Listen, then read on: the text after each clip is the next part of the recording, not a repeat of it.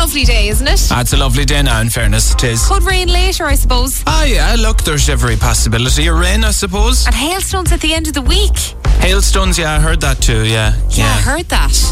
And what about the snow? Heard about that too. Yeah, I heard about that. Wonder will we get a white Christmas? I suppose it's a bit early to tell. In May. Suppose it is.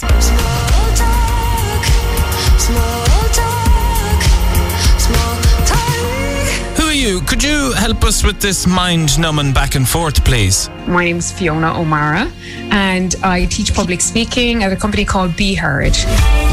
Why is small talk even important anyway? Small talk is so interesting, really. Like small talk, Wikipedia defines small talk as polite conversation about unimportant things. But the thing about small talk is it's not unimportant at all. There have been some academic studies done on this, one in 1923 and then a more recent one in 2010. And both of them kind of concluded that small talk is central, particularly the latter one really elevated the status of small talk by concluding that it was central to social interactions.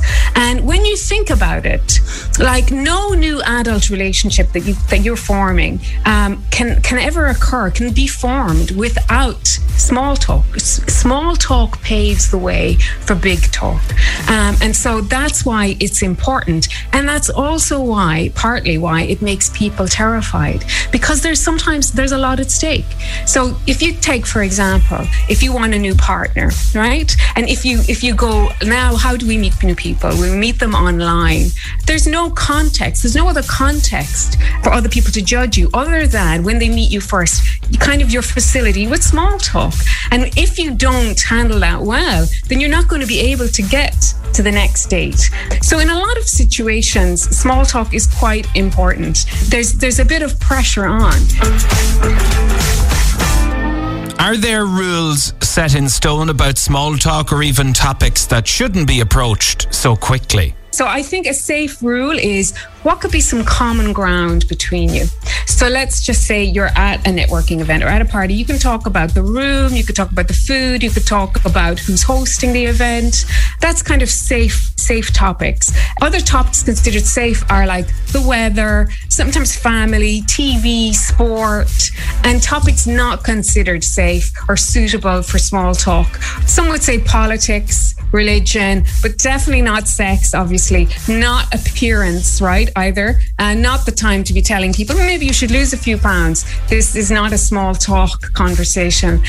So I guess, for some people, you could say it's just having a little bit of cop on, recognizing, you don't know this person, so be polite. But some people don't have those kind of social antennae, so just keeping it very basic and very much common ground. For a lot of people, even the thought of small talk or conversing with a stranger for the first time could be terrifying. Is it something you could practice at home with someone, or even small talk the mirror? Great point. The people I work with a lot, some of them are very, very nervous. This whole situation, be it small talk, personal, kind of social or professional situations, or any kind of talking, they're absolutely petrified. That's not something to be ashamed of, right? That is not a personal weakness. There are maybe good reasons for this, that people can get like that way. And so I often recommend that they practice. And if you don't have somebody to practice with, practice talking to a plant, right? I think talking to a plant is better than the mirror, because the mirror, right, well, you could be dazzled by your own beauty. And even if you're not, it's a bit distracting. We don't really talk to ourselves. I mean, you can do that if you like, but I think it's going to put off people. But talking to a plant is a living object. You have to approach it, you talk to it, practice, just do whatever it takes to make you feel more comfortable. There's nothing wrong with that, right? As I said, there's nothing to feel ashamed about getting really, really anxious about these situations. It's looking at ways to help yourself. How has lockdowns affected our small talk ability? Surely we're rusty due to a lack of practice. Yeah, we definitely are out of practice, right? There have been studies showing that those companies who adapted, like this is within COVID, companies who adapted by using technology to kind of simulate small talk situations within their company, the teams that did that did much better than the ones who didn't. So I think that again highlights how important small talk is. But as to your question as to how we're going to cope with talking to strangers afterwards, I only have my own personal opinion, and I think people will be mad to be talking to one another. And so everyone's going to be a lot more relaxed about it, because before maybe we were all a bit snooty, maybe at times you were easily bored or kind of dismissive. I think people are going to be far just happier and a bit more appreciative of these small little kind of connections that we make during the day. I think it's a good time for those who are nervous about small talk to just get out there and take risks, because people will be far more open to advances. Fiona O'Mara from Be Heard Public Speaking. You can find her on Facebook. Just search Be Heard Public Speaking. She's also on LinkedIn, but you mightn't be on there. But you will find her. Fiona O'Mara is her name.